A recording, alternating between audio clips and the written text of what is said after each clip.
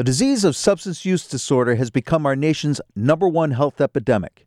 In the year 2017 alone, it's estimated that we lost over 72,000 Americans to drug overdoses. Our guest in studio today is someone who refused to sit by idly while so many in our community were suffering. Jennifer Knight is a 2004 graduate of Franklin High School and the inspiration behind the S.A.F.E Coalition. Jennifer will share with us the story of the coalition and information about the important work it continues to do right here in our community. All that and much more coming up next on Chapters.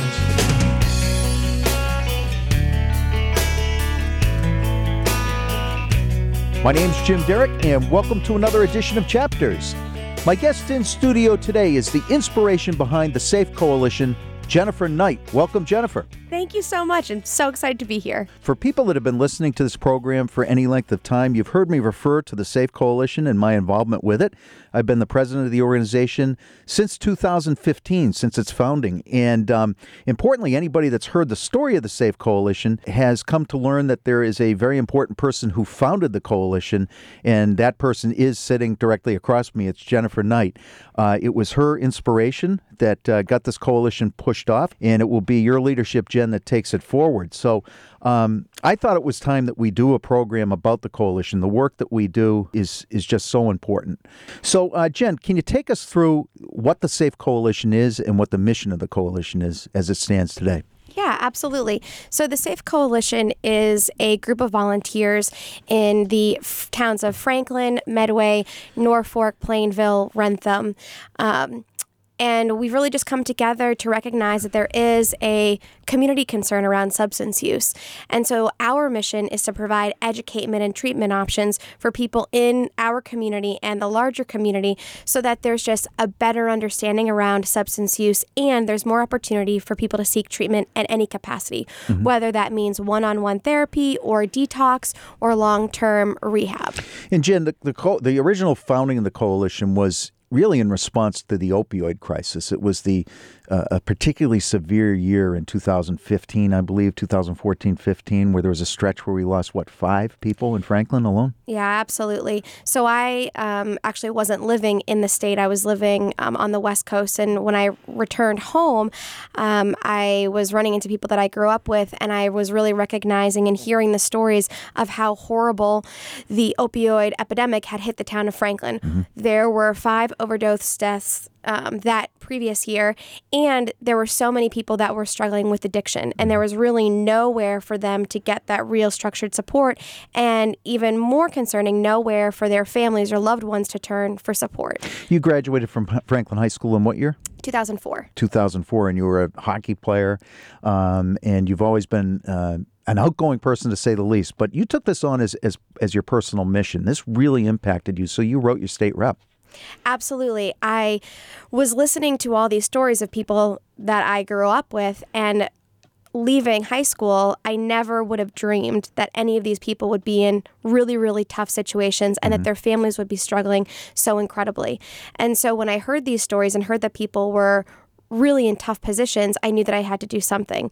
And the organization that I work for a week prior had a training that I had gone to, and it was all about advocacy and how to follow your path, how to become more active in your community around things that you're passionate about. And so I had gone to this training, and I had heard from my CEO that it would be important to handwrite a letter to a state rep, to have a conversation on a Friday morning when they typically have office hours around the concerns that you have in your community. And so I took all the things that I learned in that 4-hour training and wrote to the state rep, Jeff Roy, and really was just looking for a way to talk to him around his awareness as to what was going on. I had moved back from California only 2.5 months earlier. And so a part of me did not really recognize how intense this community concern was. And so I really wanted to talk to him and get an idea if he had any understanding as what was going on in the community. And that set something off that you probably didn't expect. Now that we know the rest of the story, but at first you got together with a conversation with Jeff Roy, your state rep. That was the first time you'd really met him, right?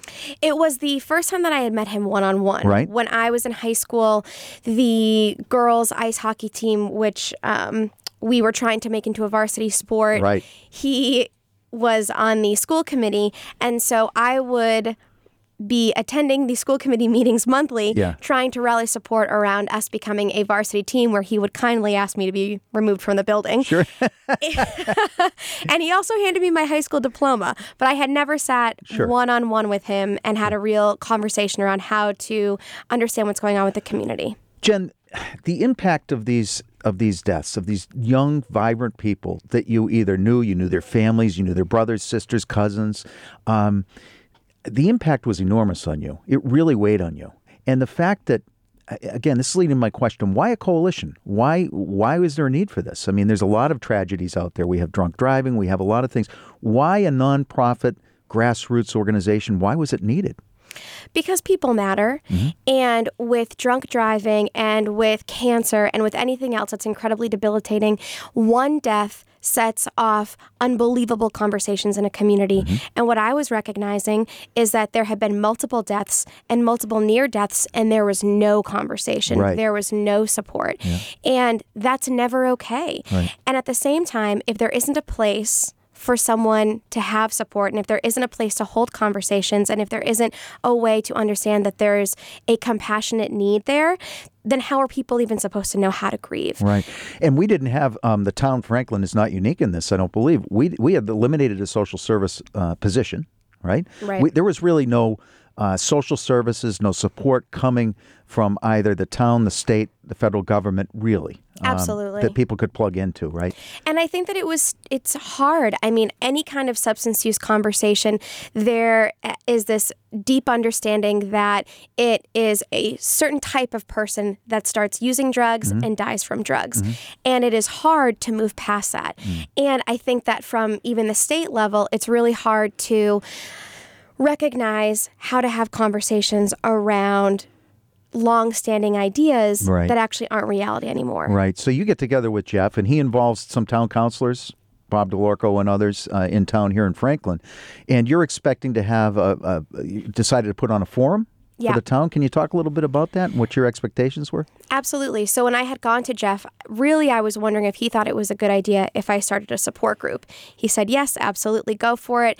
And once we continued our conversation, it became pretty evident that we should have some kind of organized community, larger conversation to hear what the community believes the needs are. Right. And so that is when Jeff had gone to other folks in the town, and they had said, absolutely, let's start a community conversation. So Jeff booked a date at the high school and put it on his Facebook.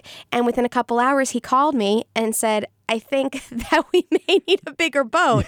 We really expected under 15 people. We thought that we'd be ordering pizzas to try and entice people, because who doesn't love food? Sure. And it's a heavy topic. We really had no idea what this was going to look like. And within a couple hours, the invitation that Jeff had put on Facebook had gotten, over 200 and something likes. And so we recognized that maybe this was bigger than we had thought.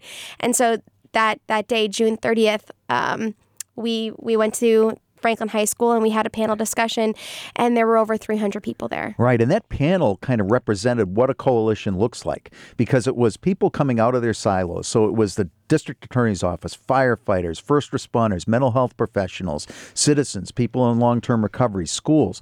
It was all of these various stakeholders that we call, as you say in coalition speak, coming out of their silos and participating in a conversation that people could easily see how the impact of substance use disorder crossed all of those specialties, and how each of those specialties had something to add and had questions and needed support of their own from each other, right?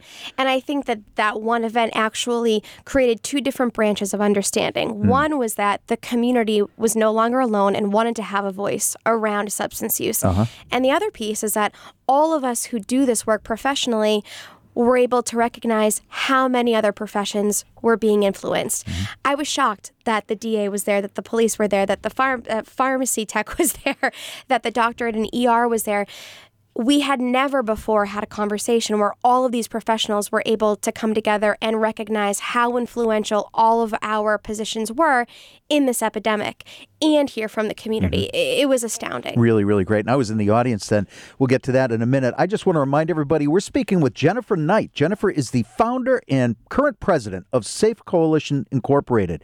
S.A.F E, the acronym stands for Support for Addicts and Families Through Empowerment. My name's Jim Derick. The name of this program is Chapters Radio. You can find me at my podcast, chaptersradio.com. So, Jen, we go into that forum, and I was an audience member there. And so people know, I've spoken about this publicly. My family suffers, a family member of mine suffers from substance use disorder, and I was one of those families that felt, like most, tremendously isolated. I felt the burden of stigma, perceived and otherwise. I felt the everything that the coalition was aiming to do, I was the consumer for. So I was that person that was searching for answers, that called pediatricians, physicians, searched everywhere for answers in terms of treatment options, for support from my family, and couldn't find it. So the amazing timing of this was that I was driving down Route 140 and I saw this sign flashing, Opioid Forum Tonight, High School, June 30th, 2015. It was 5 minutes to 7. I've never driven so fast from the center of Franklin over to the high school. Ran into the auditorium and then had my head down, walked in and could not believe the amount of people there, B, the expressions on faces which looked the way I felt, which was a combination of fear, profound sadness, and a real desire to connect. It was all of those emotions at once. And I looked around and I'd recognize one neighbor or somebody that, and you're thinking, you too, you know? And the conversations that happened afterwards were as valuable to me as the forum. But a couple of the observations that I had coming out of there was I felt an enormous sense of relief because I realized that community members, yourself included, cared, number one. Number two, I felt like solutions were within reach. When you have your state representatives, when you have the district attorney, when you have the chiefs of police, fire, when you have important people with such compassion and passion in their eyes around this issue, I felt like solutions were within reach. And in fact, the coalition took off from that point forward. And I don't want to jump too far ahead in the story, but today, the landscape has changed dramatically because of the existence of the S.A.F E Coalition. Can you talk a little bit about what happened in the ensuing days after that meeting and how the coalition has changed the landscape for people like me? Absolutely. I mean, that June 30th night was incredible, and I will have that memory for the rest of my life. And I never imagined that many people in the community would come out and want to have a voice and want to share their voice with us. And in the days, literal days after that, I had more emails from people in the community and around what they can do, how they can get involved, or they just needed to share their story of struggle and wanted to be heard. And so we needed to create a space where people could be heard. We needed to create a space for people to come together that wanted to be action-oriented. And we really needed to figure out how we wanted to move within the community. Right. And so really a month after that is when a few of us got together, yourself included. And most of the folks that got together were in the audience that day. And we really came together and said, okay, I come from the courts. I have lived experiences. I work in social work. I work at the State House. How do we come together and create some kind of understanding around support? And then how do we move throughout the community and do that? And so now here we are. And so now it's been 3 years. And we have moved in within the community of Franklin and Medway. And now other towns have come to us asking for support. And we've brought all these folks to the table. So we have an executive board, a board of directors, a group of volunteers. And we hold support groups. We are in the high schools and middle schools. We are at community days. And really, we have moved from focusing more on substance use related to opioids to how do we support a person living with any kind of substance use? Any kind of addiction. Any really. kind of addiction. How do we support an entire family unit, an entire family system, and wraparound care for that person? It is remarkable, Jen. And all of this to think, first of all, people should know that Jennifer is receiving her doctorate in community psychology, which is amazing to me. Actually, when you sit with her, you can see that she's probably already got her doctorate. But she's very proficient in this. And what a wonderful way to launch out of your doctorate, right in the middle of it, to launch a coalition like this and have it take root and be so accepted, and people trip over themselves to get involved with the coalition because it's so needed, and it's provided, as you say, such a container, a great container for ideas and for solutions. So let's talk about some of those solutions. One that I would say, Jen, has been the dissemination of information. I can tell you that it's an absolute desert. You don't know what type of information you're getting off the internet. If you just Google today at home in your computer, assistance for substance use disorder, you will get thousands of ads of high-priced rehab centers. You don't know what you're looking at and the quality of it. Can you talk to me about the types of information that we put in front of the community that people find most helpful? Absolutely. So more recently, we have been moving into the community in a different way. Mm-hmm. So originally, we were just trying to create some kind of publication and give that to the community around substance use disorder. And what we've recognized is that different styles of information hit different crowds and different ages of people who are living with some kind of concern around substance use. So starting earlier on, what we're doing at the middle and high school level is we are going to the schools, we are bringing in folks in recovery that are from the town of Franklin or from the town that we're at the school at, who are in long-term recovery, and sharing their story. Right. We are also we're also holding events at the high school called Hidden in Plain Sight for parents, where parents can come in and tour what a bedroom may look like if their child is using substances. Right. We have moved on working with parents one-on-one, so we can provide support for parents in the community to attend a support group. And we have a mobile program, which some parents and family members just aren't ready to join a support group. Right. And so maybe they haven't come out of the shadows yet and are still really kind of dealing with this in their own homes. And so we have created a program where we will come to you. We will meet you at your home. We will meet you at a coffee shop. We will meet you at a hospital if that's what it takes to, one, have a conversation around what's really going on, and two, be able to recognize what other systems may be in place for you to gather support. And then we've also really taken a pretty different approach where we have community stakeholders coming together, whether it be from the courts or from spiritual groups or from elderly community homes, and we hear from them what they're looking for. Mm-hmm. So if you are someone who is really concerned around your child and you really want to file something called a Section 35, we have someone, Jim, you're one of those folks who will meet you at the courthouse and walk you through the 35 process. Yeah, and you know that's an involuntary commitment of a loved one who you feel is in imminent danger due to substance use, in any substance, again, alcohol, anything at all. And there's Section 12 for mental health as well. But this in particular is what we assist with. It's really, really powerful, the amount of support that's available face-to-face for people in the community. Jennifer, you run Healing Hearts, which is a particularly compassionate approach to support, very intimate.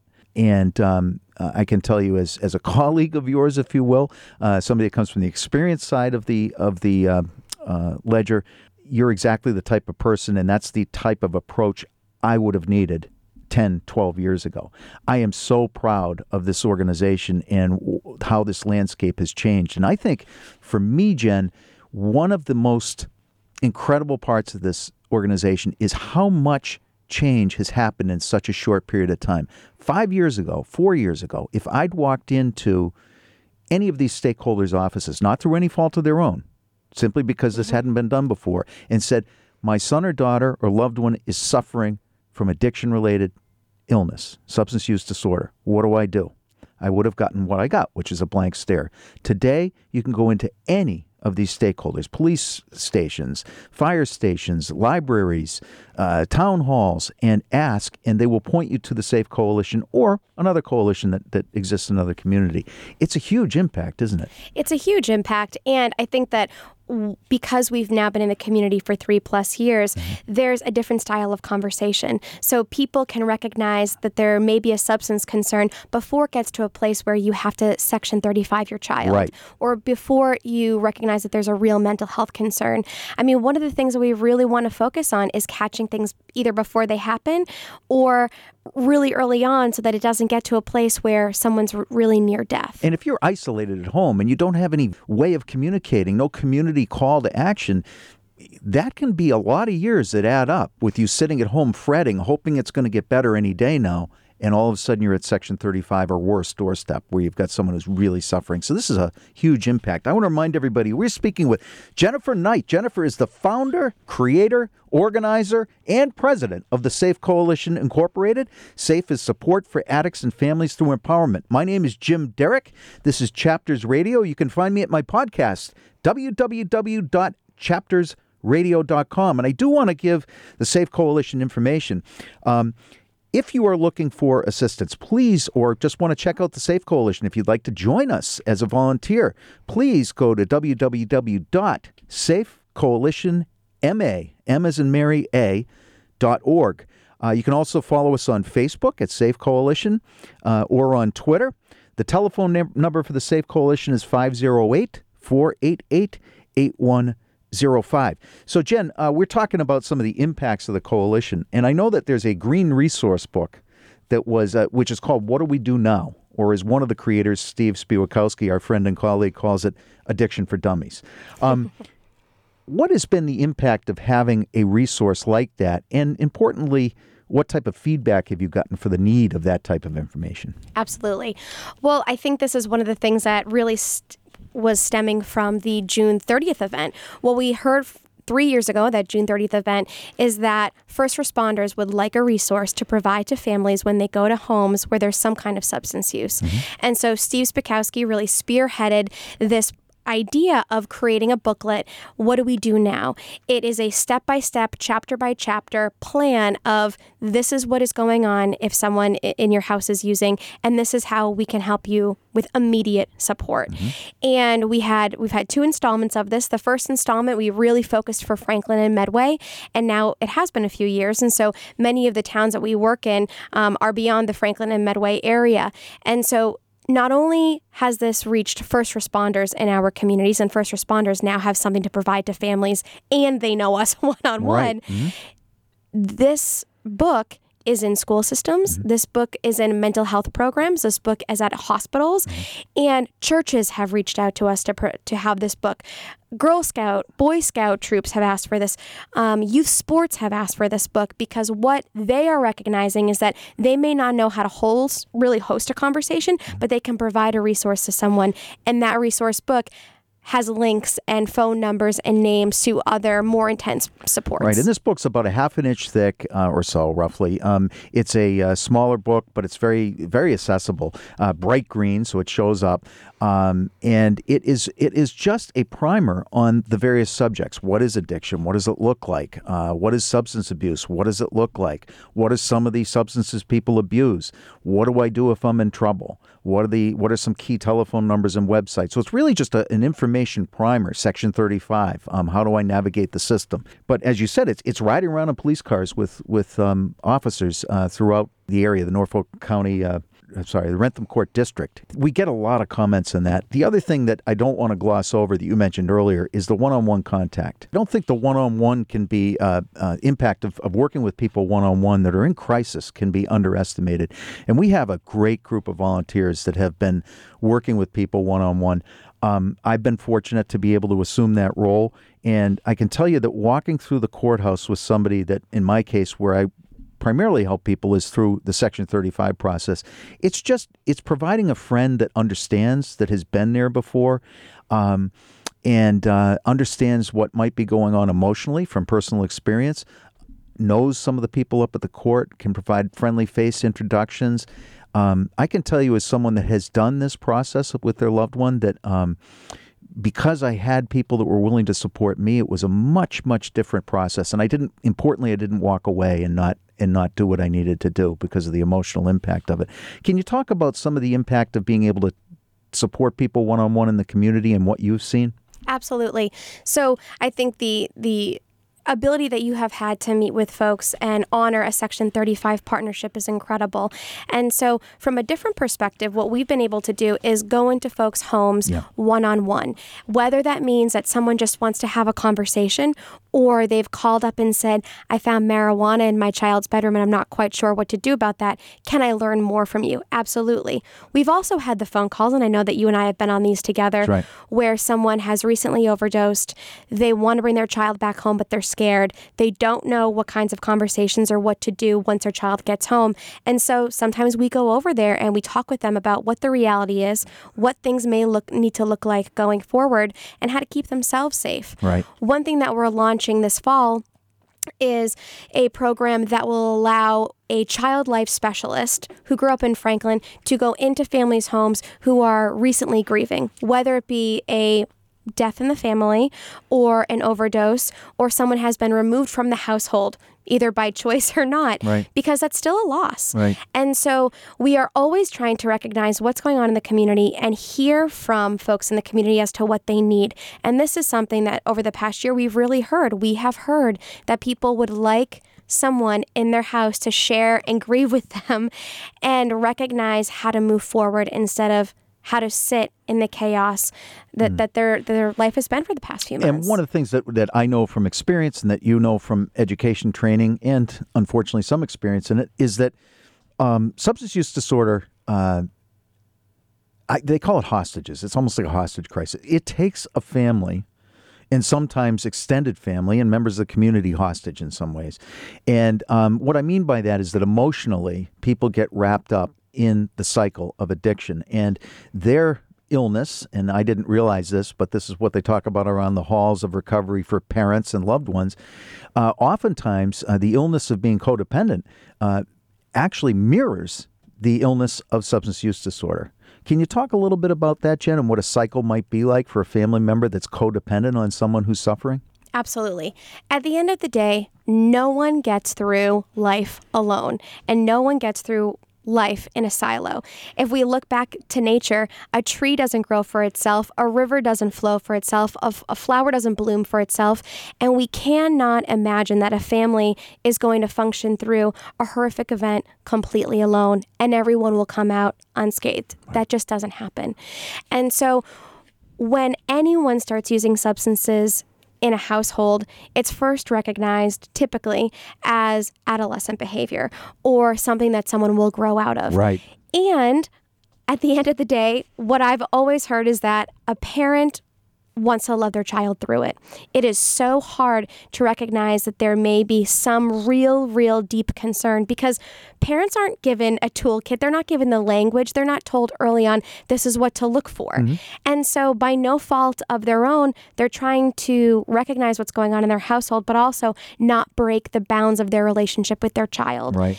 And what we're trying to do is have parents and family members recognize when there may be a concern and how to also hold conversations that aren't going to break relationships. Right. Because no matter what, the family is always going to be there. They're going to be there before, during, and after an event, regardless of how many doctors, how many police, how many firefighters, how many court officials intervene. Right. The family system is always going to be there. So how do we all interact with each other in the most compassionate way without losing this real deep understanding that family bond will never go away? Right. And the family's taken on a roller coaster ride, just like the highs and lows of addiction, right? And the roller coaster ride sometimes looks something like this. I think my loved one's getting better on their own.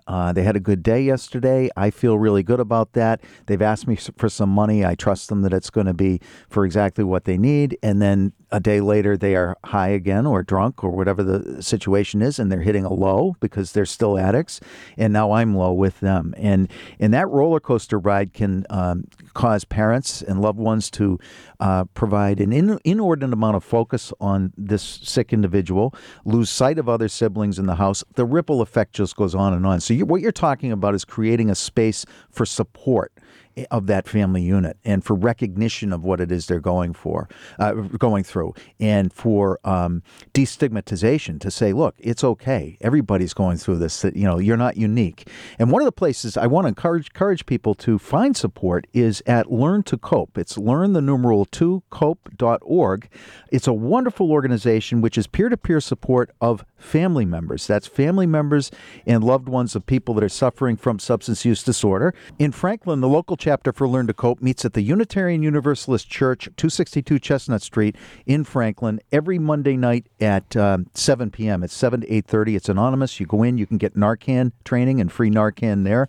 But it's a really, really supportive environment. I want to encourage people to do that. If you want to know more about Healing Hearts, Jen, can people contact you? Yeah, can you give out your email absolutely. address? Yeah, so that would be jknight-levine at safecoalitionma.org. That's JKNIGHT-Levine, Levine, at safecoalitionma.org. Great. Thank you, Jen. I want to remind everybody we are speaking with Jennifer Knight. Jennifer is the founder and president of S.A.F.E Coalition Incorporated, a nonprofit 501c3 coalition founded in Franklin, based out of Franklin, but serve the Rentham District Court towns. My name's Jim Derick. This is Chapters Radio. You can find me at my podcast, www.chaptersradio.com.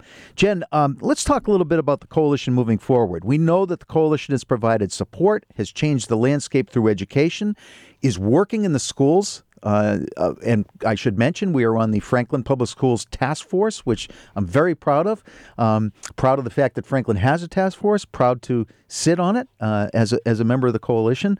So we're working with various agencies, breaking down the silos, providing information, support, and treatment options by helping disseminate what the treatment landscape's like. What is the landscape for the coalition moving forward? What are the major goals moving forward? The major goals this upcoming year for the coalition are to provide a real education for all the communities that we work in around substance use as a whole. And so that means that we are providing more Narcan and CPR trainings in all the towns that we are supporting. We're providing 4 community conversations in some of the towns that we are supporting, which means that we are going to host a medical panel where the community can ask questions to the medical panel. And on that panel will be a medical director that works in an ER, a family practitioner, a paramedic, and probably a pharmacist. Mm-hmm. We are going to be providing hidden in plain sight rooms, and hidden in plain sight, once again, is a kind of a demo of a high schooler's bedroom, and we have parents walk through and they can recognize where there may be things that are hidden that are related to substance use. So we'll have that in a bunch of the different communities. Mm-hmm. We are going to at least 4 high schools and having folks from those towns who are in long-term recovery talk to high schoolers around their journey, and we are hoping to move into having more visits one-on-one in folks' homes right after something happens, which will be incredible as well. And I think that a lot of what you just talked about is from lessons learned over the years. So if in 3 years' time, we often laugh together about how amazing it is at how much we've done. And frankly, sometimes I look at the cutting room floor and I say, oh, Jim, what were you thinking when you thought that was a good idea? But you know what? It's pretty darn good what we've been able to accomplish. So, Jen, I know the coalition is everyone's coalition. Anybody can volunteer, see how they plug in. How do people get involved? We would love for more volunteers. As we just talked about, we are moving into the communities at a great speed this next year, and it would be fantastic to have more volunteers at all of the events and possibly new events that pop up throughout the year. So if anyone feels like they would like to be more active in substance use volunteering, they can go to our website, safecoalitionma.org, and there will be a button sooner rather than later that's posted there to volunteer. Mm-hmm. What we would ask is that you fill out a very short questionnaire around your name and some identifying information so that we can contact you. Mm-hmm. Additionally, if you see us at any of these community events, we will also have in paper form a volunteer sheet. Right. And you can fill this out. It'll ask you to highlight areas of interest that you have, and someone from the coalition will reach out to you within 48 hours to really get yourself more involved in volunteering. I can tell you that it is the best thing that I have done in recent memory. The community is incredible. Working with the professionals, the various stakeholders, has been nothing short of amazing. And Jen, I know the $1 million question that people want to ask us often is is the opioid crisis getting any better? I think that's a loaded question. Mm-hmm. And the opioid crisis, I think, is getting better in the sense of there's much more awareness. There are doctors that are prescribing less, that are parents and family members getting more support, and there are more treatment options for people than were ever available before. Mm-hmm. And so from that perspective, absolutely. When there is more ground level support for people going through this, that is always a win in my book. Additionally, I think that what we're seeing is that there's different styles of substance use that is being highlighted that has led to opioid addiction, and those arenas are changing as well, which is incredible. I think that the conversation around use and statistics and publication of statistics can dampen the conversation around whether or not recovery is possible or whether or not opioid addiction is getting better. And at the end of the day, there are more treatment options. There are more options for folks who are actively using. There are more options for folks who are supporting those who are actively using. And there is a much deeper awareness, whether it be at the school system level or the spirituality sector or the community health style of conversation. There's more education and more awareness. Yeah, I love that, Jen. You highlighted, because if you look at the statistics, if people go on and just Google Massachusetts opioid overdose fatality statistics and they look at the trend lines and everything else, it doesn't really tell the whole story. And you just helped decipher that whole story, which is the impact that community conversations, and I'm going to use that with two small C's, community conversations have. It does make a difference. I used to think the billboard campaigns and conversations like we've been having, well, how can it really be helping? It's now permissible to talk about this openly. In fact, it's desirable to talk about it openly. Substance use disorder, addiction, mental health, in the schools, in public, out in front of everybody. And it does make a difference because at the end of the day, what it does is when somebody says, or we are looking for a donation, say, to support Narcan, the purchase of Narcan to put in the community, a business owner or somebody that is motivated to give to us says, I know what Narcan is. I understand its importance. I understand its relevance. Here's a check. It's just a much different, we've created a different environment. I could not agree with you more. I think that when a family member of someone who is living with active addiction reads a statistic in the newspaper, they are not activated to call and get help for themselves. Right. But if they see every day that there is a community group that is supporting them, that will come to their house, that has highlighted over and over and over again that we are an open book, that we are ready to talk with you in whatever capacity that means for you, they may be more willing. A statistic is never going to help someone get more support. It's only going to scare them and keep them in the shadows. Boy, I tell you, that's so well put. And we incorporate the recovery community in everything we do. We incorporate parents or the experience end of the stick to show people that recovery is not only possible, but is happening every single day. We have wonderful models of that right here in our community that are happy to come out and speak to groups, speak to Learn to Cope, speak to schools. And I think it's so important to keep that message front and center. And many of these people have been the recipients of Narcan over their lives and have come back to live amazing lives. And it's important to keep that message forward, don't you think? I absolutely think so. And I think that when we started the coalition, we really just wanted to focus on providing support to those who are living with addiction and their immediate family members. And so much has come from that. One thing in particular that I don't think either one of us were expecting was the community providing opportunities. You and I have both been part of conversations over the past few years where employers in the community have come to us and stated that they will hire folks that are in long-term recovery. Amazing. That they want to get involved and provide employment options.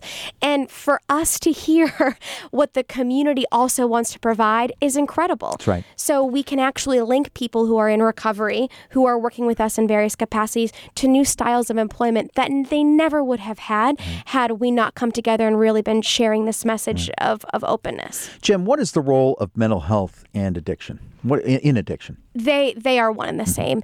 There is no difference. You cannot be mentally well and be actively using a substance, and you cannot be actively using a substance and be mentally well. Did the National Institute of Health recently classify substance use disorder as a mental health issue? Do I have that Yes. correct? Okay. Yes, you So do. mental health and substance use disorder are inextricably linked. They are one and the same, right? Absolutely. It's not necessarily co-occurring, right? Right. We used to talk about dual diagnosis. There was always that, we got two tracks of treatment here. We offer the mental health side and the substance use. Is it more and more prevalent now to see no more dual diagnosis, but just one attack? I think that from a community standpoint, we're seeing this one attack that you don't have one without the other. I think that from a clinical perspective, we're still getting there. There are a lot of nonprofit organizations that either focus on substance use or mental health. And so these are these systems that need to change. As communities are changing and coalitions are being developed, it's fantastic. And now government agencies are having to move with this trend as well. So we're seeing, new conversations around dinner tables and new styles of thought from really high-level experienced nonprofit organizations.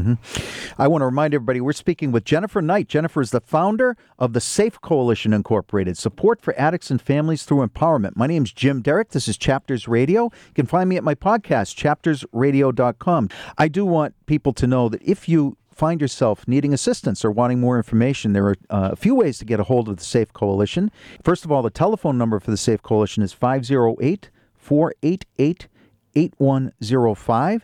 The email address, the general email, is info@SAFEcoalition, M as in Mary, A as in Apple, .org. And you may also reach us on Facebook at our Facebook, which is S.A.F.E Coalition MA, or Twitter is another place to follow us.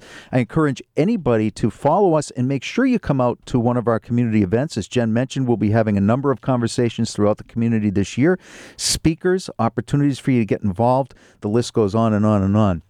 So, Jen, in the few minutes we have remaining, we've talked a lot about the coalition. We've talked about how it was founded.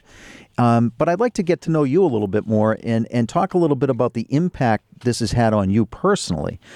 Because you came into this, the beginning of the story goes way back to really your involvement at Franklin High School when you graduated in 2004, witnessing, unfortunately, people fall victim to overdose and or substance use disorder issues, mental health issues, coming back and saying, damn it, I'm going to do something about it. Having it happen, having this coalition, what has this meant to you? I don't even remember my life before the coalition. I think that the coalition as a whole has changed my entire outlook on what it means to be a community member and what it means to work with others. And I had all these hopes and dreams for the coalition and what we could be and what we can do.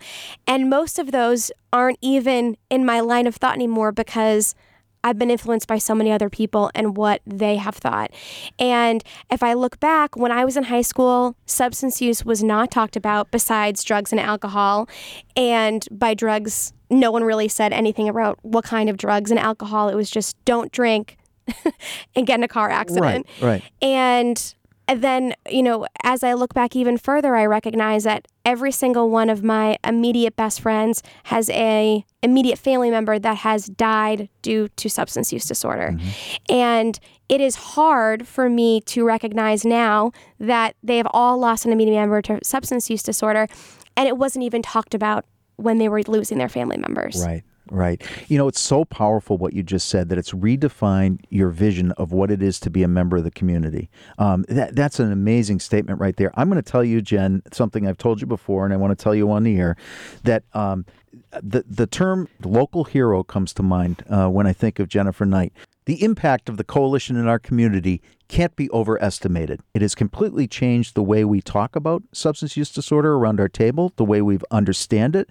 The support that we feel from the community is palpable and real. From prevention work that's being done both in our schools and in community conversations, along with destigmatizing the issue, and importantly, treatment options that we're bringing to the table. It goes on and on and on. And I'm just so proud to be able to call you friend. I am absolutely humbled that I have been involved with this organization, and to think that people walk around saying, do I matter? Well, Jen Knight is a great example. We all matter, and we can plug into the community. We have power, and I would be remiss if I didn't thank Jeff Roy, our state representative. Nothing short of amazing in terms of his commitment to this issue, has it been? He's incredible.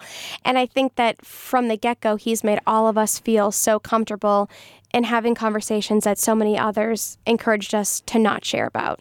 Exactly. And he's taken risks of his own in being involved with this issue and bringing it front and center. But again, it comes back to doing the right thing with a capital R, and we're indebted to him for that.